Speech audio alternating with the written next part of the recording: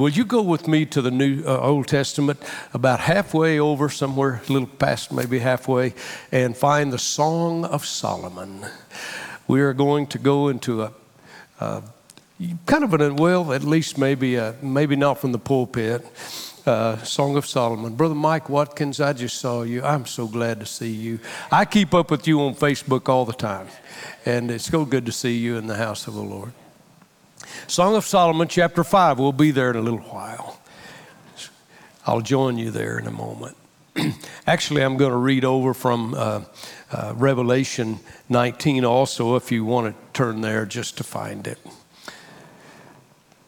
Song of Solomon, chapter 5, and Revelation 19.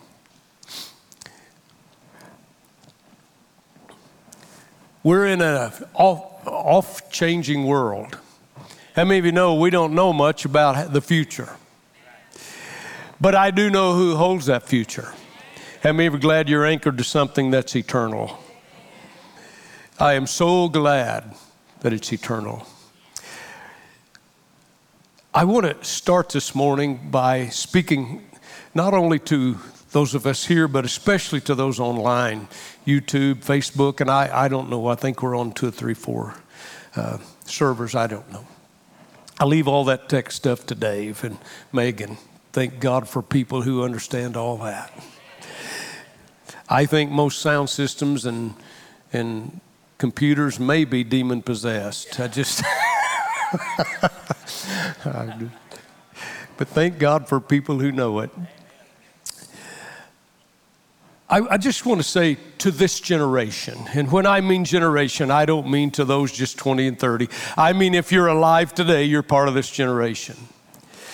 I want to say to this generation, perhaps some questions that we ask. Why do you preach Jesus? Why do you preach only Jesus?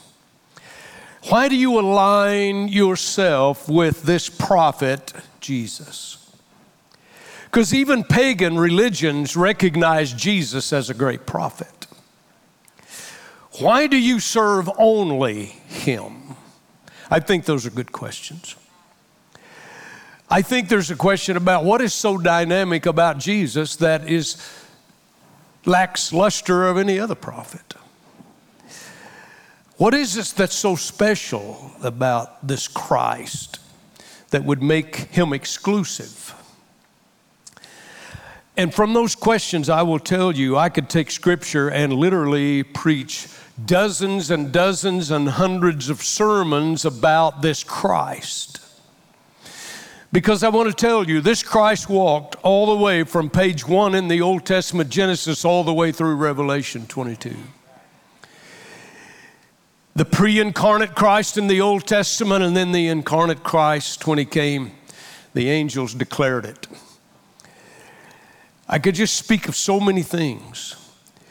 But I want to say, looking at history and looking at the present and considering the future, I want to declare that only one prophet that ever touched this terrestrial ball, only one king, only one priest, only one personality qualifies to supply me an absolute, secured, eternal life. He's the only one. I'm telling you, clearly, he's the only one.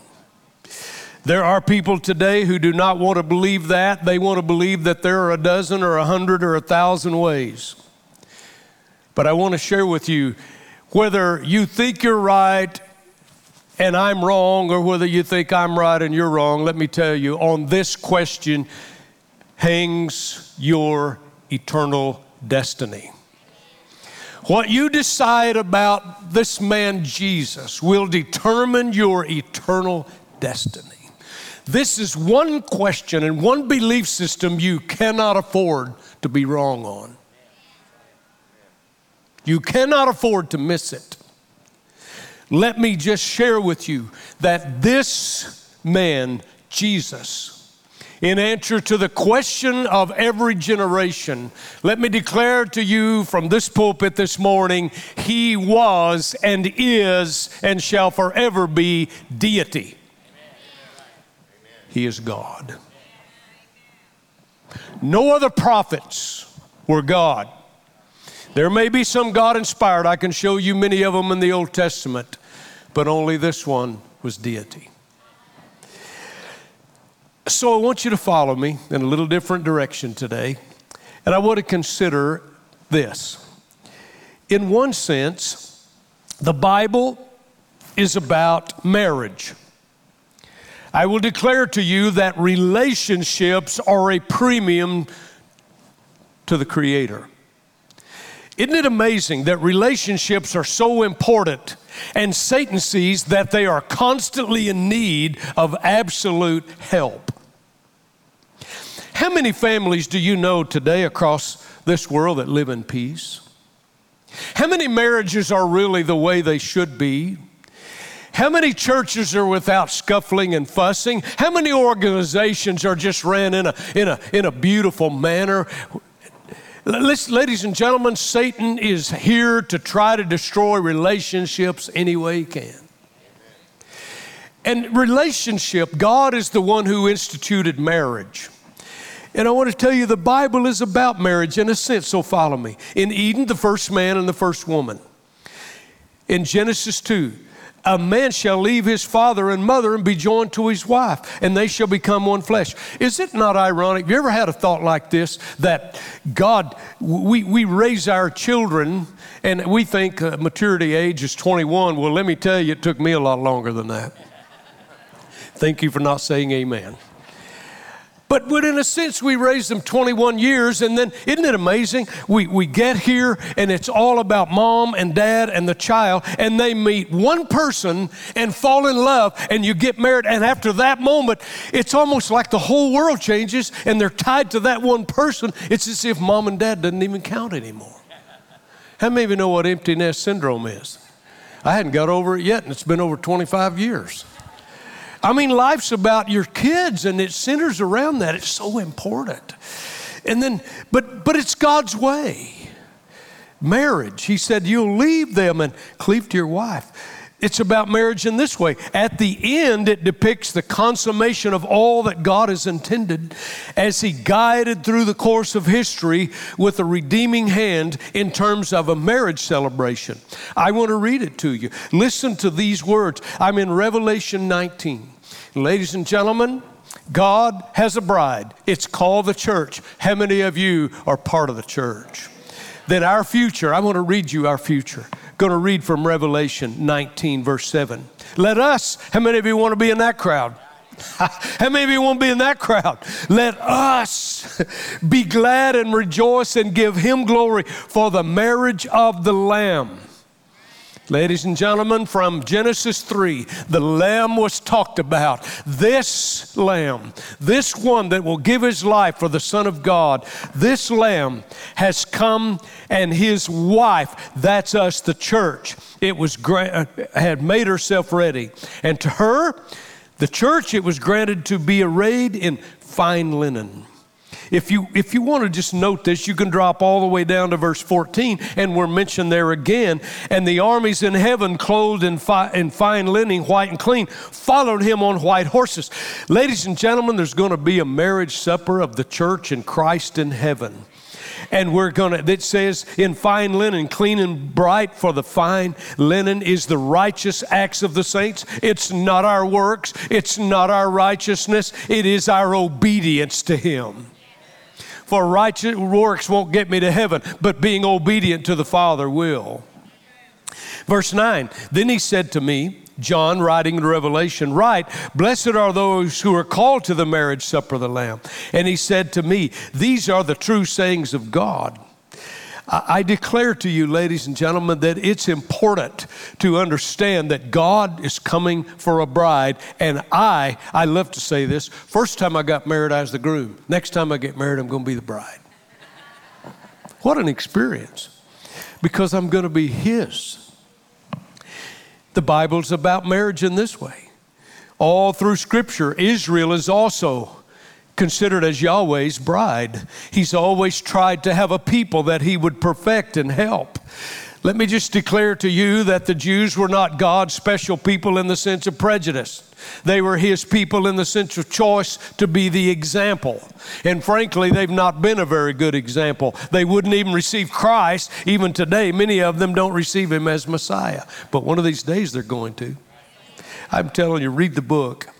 But they are bound to Him through history as He is to her, Israel, in covenant commitment. And through the, 14, 15 covenants of the Old Testament, through the Mosaic, the Abrahamic, the Palestinian, the Davidic covenant, on and on, those covenants, He was with Israel. When you arrive at the New Testament, the Lamb, Jesus, is to signal salvation as the groom. Ladies and gentlemen, it's about a marriage. And Paul, through the revelation of the Holy Spirit, was shown that human marriages, the man, the woman, the place of the man, the place of the woman, the male and the female. God has a pattern for them, Ephesians 5, and it gives us that pattern. And let me just tell you this, your marriage, my marriage, our marriages are supposed to be a physical picture of our relationship with Christ, our groom. And if it doesn't look like that, we need to make sure it does.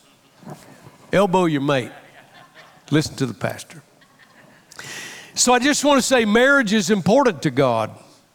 And someday soon, we who were twice born and genuinely saved will be summoned to be united with our Christ as our groom. Ladies and gentlemen, that excites me because I'm a member of the family.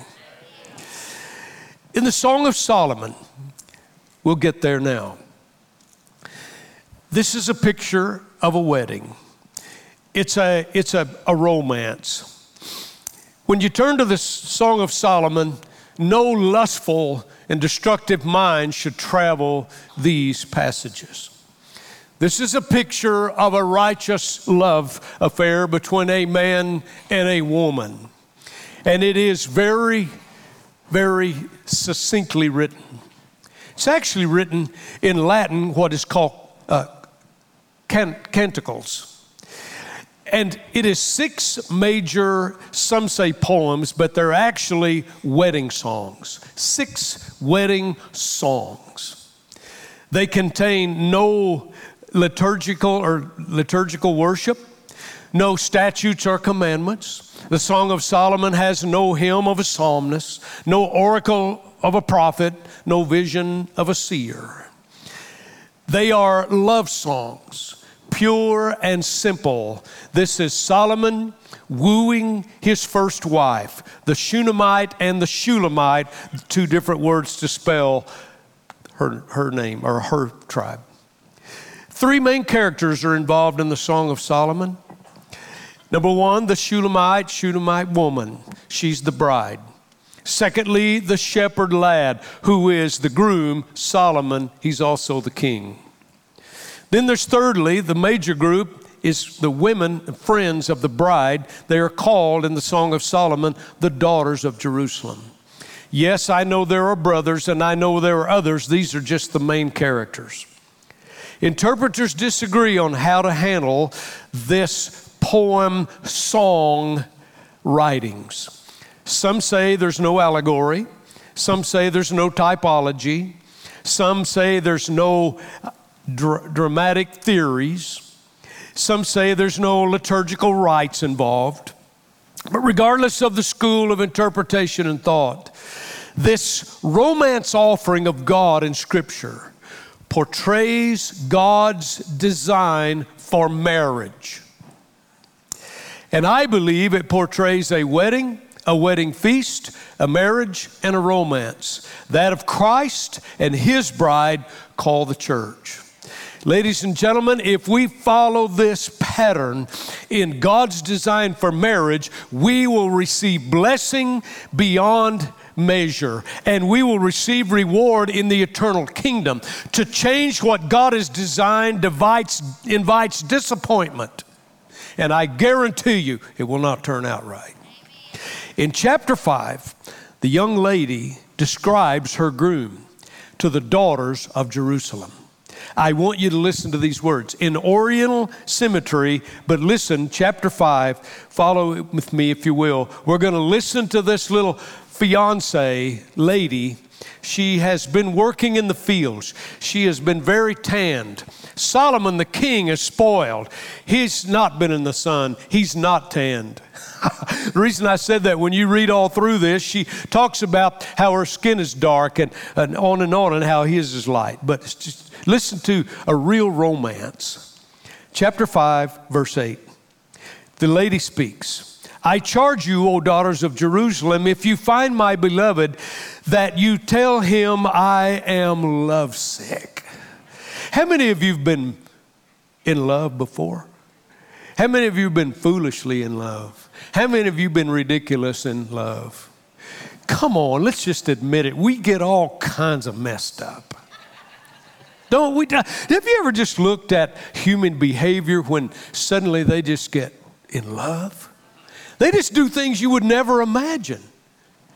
Isn't that right, Joseph? I mean, it's. I have several stories I could tell. Better leave it there. So she says, when you see him, tell him I just love him to pieces. Okay? My interpretation. Verse 9. So they ask a question. What is your beloved more than another beloved, O fairest among women?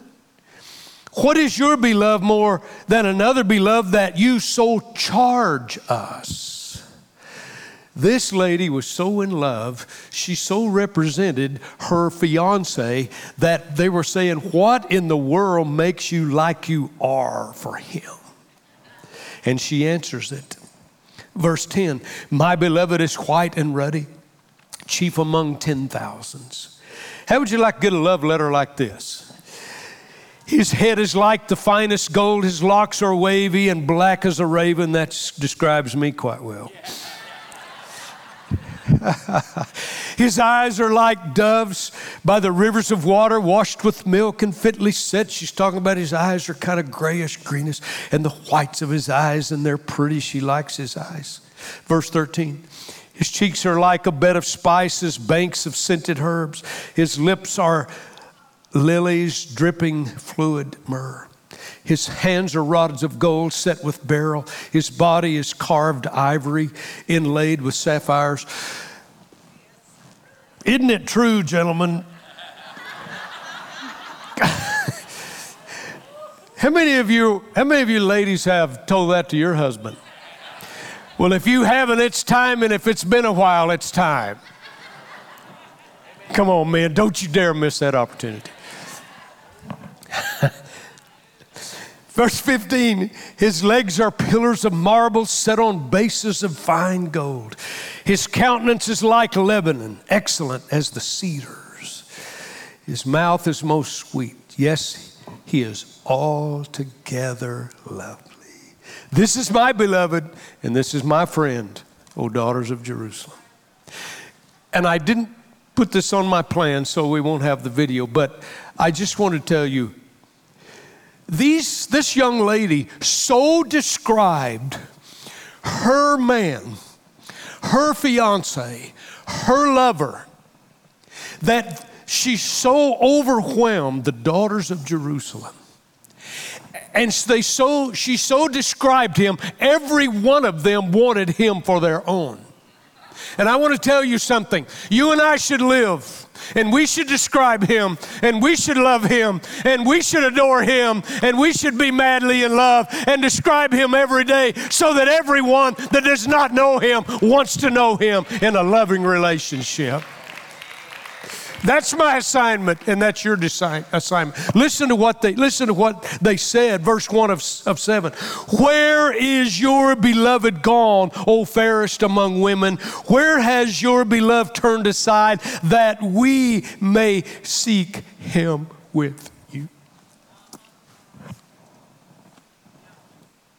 How are we doing?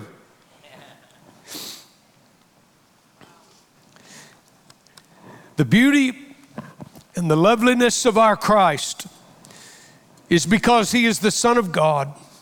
He is the Redeemer of the souls. And thank God, the promise is he is our soon coming King. But this morning, I want to totally turn to a different thought about his loveliness. I want to talk to you about, in a very simple way, about why I love Jesus. Why do I love this lovely Savior? Oh my goodness, again, hundreds of sermons. But in order that we might enjoy salvation, I want to take you down a journey about why I love Jesus. Why I so love Jesus. Why I so love Jesus that I am not ashamed of his name, nor his word, nor his book. I so love Jesus. He is altogether lovely. Get this, because of the withdrawals he made. Pastor, what are you talking about? Here they are. I love him because, first of all, he withdrew himself from heaven for me and for you. It underscores his humility. He was the King of heaven. He was the beloved of the Father. He was the second person of the Trinity. He it was that made all things. He spoke it into being. He is the one who ordered all things. He ruled all things. He controlled the entire universe.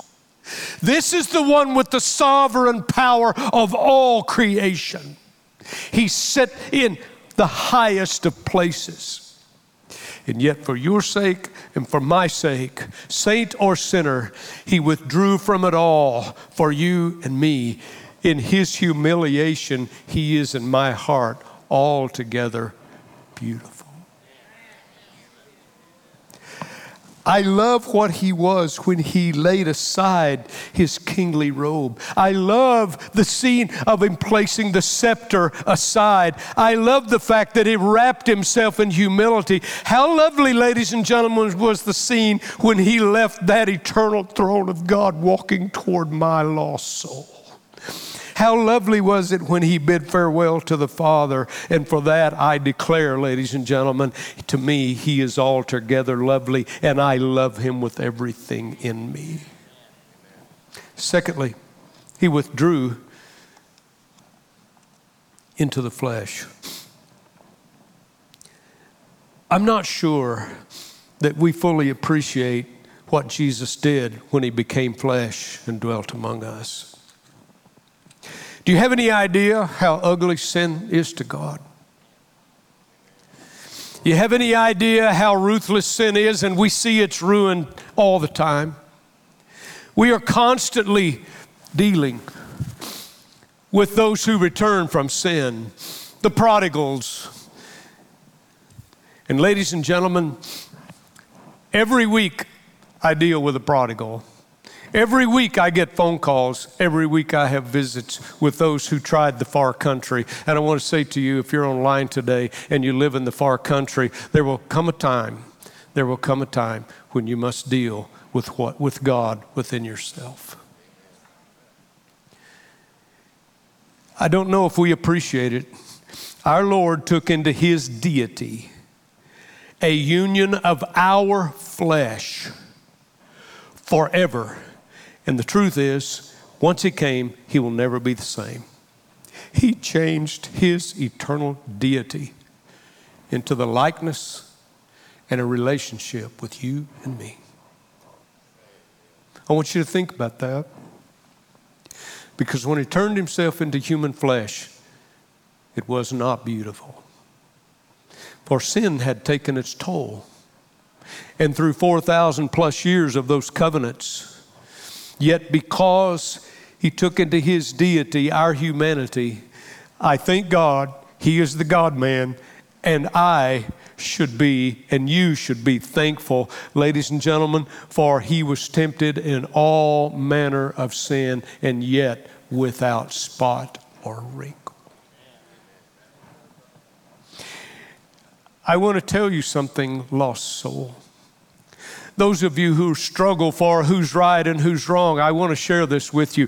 Every day, every moment, every day, there is one on the throne who relates to me and to you. I can't touch God on my own, but ladies and gentlemen, through Christ, I can touch him. and in his God incarnate flesh, I consider Christ absolutely lovely. John said, we touched him. He said, our eyes beheld him. John said, we walked with him.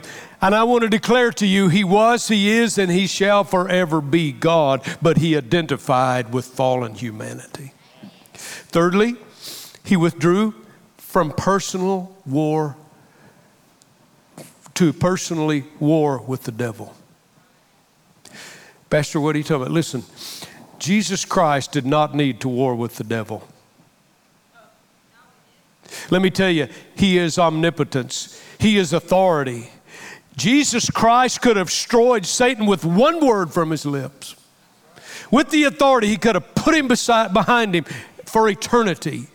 But he chose for your sake and for my sake to enter into temptation, subject himself to this dark devil, submitted into combat and to battle with him in order to deliver us from the devil's fiery darts and the snare of the fowler and the sinful flesh which so imprisoned us. In humility, ladies and gentlemen, coming from heaven, I love him. In his incarnation, I love him.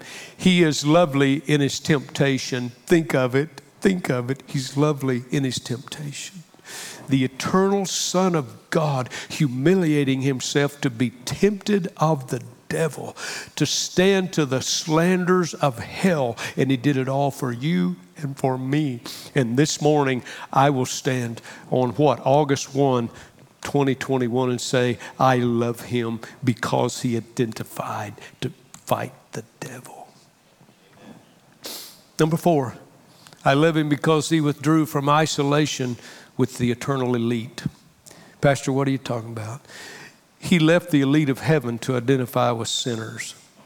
The scripture says he came not to call the righteous, but the sinners to repentance.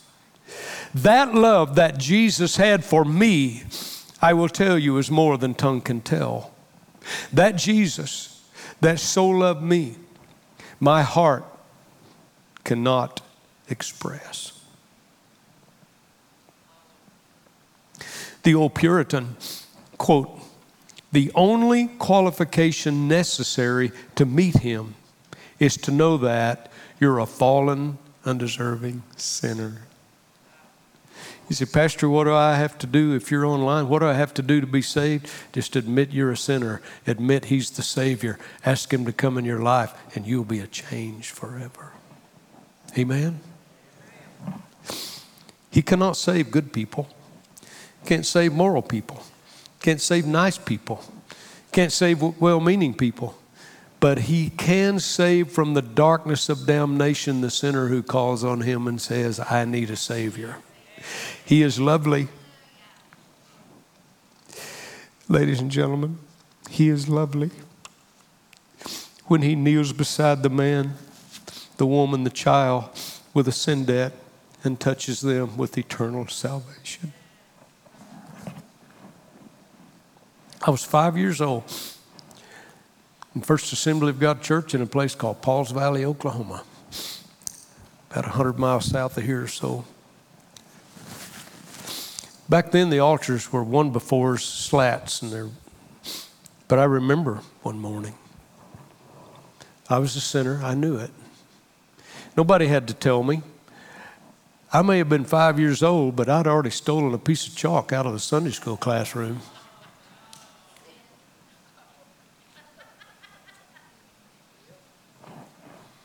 Pastor, you did that. And that's all I'm going to say.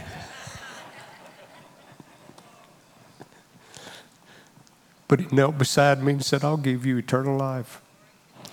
And he's been walking with me ever since.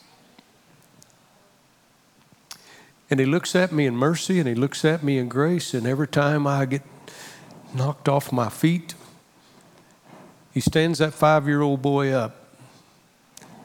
And he said, let's go on. He's my friend. And I love him.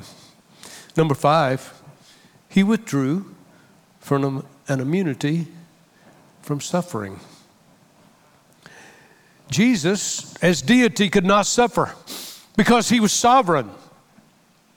But in order to bear my pain and your pain, he would robe himself in human flesh and say to the Father, I will be humiliated. I will be rejected. I will be scorned. I will go. I will suffer. I will tie my deity to sinful humanity. And as a God-man, he said, I will hang upon a cross and die a sinner's death. I remember a song years ago. It said, oh, the wonder. Oh, the wonder. Ladies and gentlemen, his propitiation, his substitute, his representing me on dark Calvary where he bore the pain of every sickness and every disease. Ladies and gentlemen, based on that, we can not only be saved from our sin, God can heal the human body. He is lovely in all the robes in which he appears. But the red robe of Calvary, ladies and gentlemen, is the best. And when he returns, he will wear that vesture. The scripture says, dipped in blood, he will return as he will come. And I want you to know, I think he is altogether lovely. Number 6, I love him because he withdrew himself from immunity from death. Let me ask you a question. Did Jesus die on Calvary? Absolutely. He went through the tomb. But what really died on Calvary, hear me, I'll be through. What really died on Calvary was death. Death died at Calvary. And he took the keys to death and the grave. And I was 5 years old and I was in prison. I wanted to get out, but I couldn't find the keys. But Jesus had the keys, and he set me free. Souls in danger, look above. When I used to sing it as a kid, Jesus completely saves. He will lift you by his love out of the angry waves. He's the master of the sea. Billows his will obeys. He, your Savior, wants to be saved today. Love will lift you. The love of God will woo you. It will draw you. It will romance you. Listen to this lady describe this lover. And that's the way God will woo you. But one final withdrawal, perhaps the greatest of it all. He withdrew from solitary glory. Think of this. He had solitary glory with the Father in his eternal past. Nothing could rival his place, his position, his glory. But I want to declare to you, it will not be solitary glory in heaven. I started with this, I'm going to end with it. He will say to God, as he did in his priestly prayer in John 17, God, Father, I want you to bring these believers in, that they may be one with you and me and share my glory. How much of it do we deserve? How much of the glory of purity and holiness do we deserve?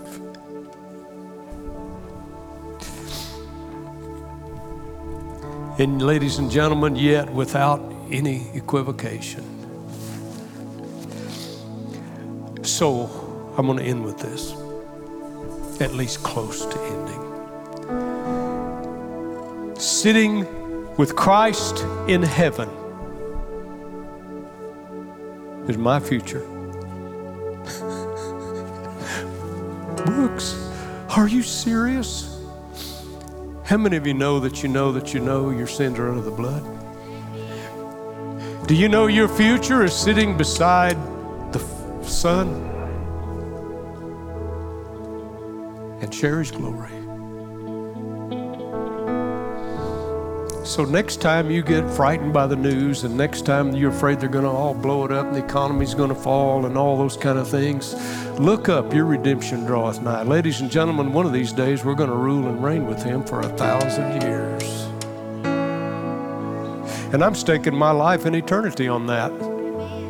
because I know it's true.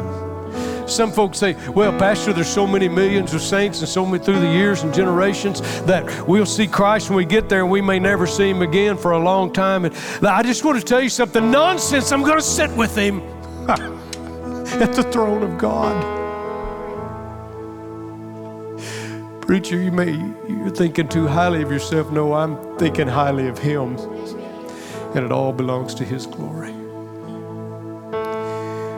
If you want to know today online, if you don't know the Lord, you want to know why we teach Jesus and why he's the only one. It's because he's the only prophet that came from heaven. He's the only prophet that spoke directly to God himself. He's the only one that left that splendor and came and identified with humanity in the darkness of sin. He's the only one who bled and died for me and for you. He's the only one who paid the price. He's the only one that was in covenant with God. He's the only one that defeated death. I heard a story the other day about a pastor who was on a plane, and he happened to be on there with a person that follows the Muslim belief. And he started a conversation and asked him what he believed, and the conversation came something along this line. Well, I serve Jesus, he was a prophet, and the man said, we believe Jesus was a prophet. And he said, well, my prophet I serve, Jesus, is different than all the other prophets. And he said, how so? And so the pastor asked this guy, he said, where was Jesus buried? Where is he? Where's his grave? And he went, I don't know.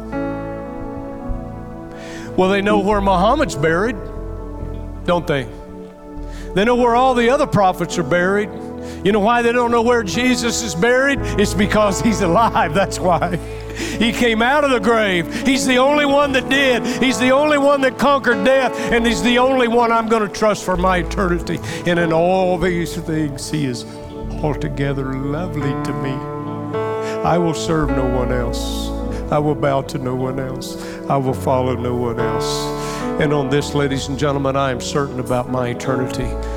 I want to look you in the eye today, and to those of you who are online, if you do not know this altogether lovely Jesus, I know we may push him out and we may ridicule him, and now they've said, get out of our schools, take your book and prayer, and now people say this book's archaic and it's out of date. And let me tell you, there is no book as up to date as this book is every day, because we're stepping right through its prophecies at this very moment. And I'm just about to put on my wedding garment.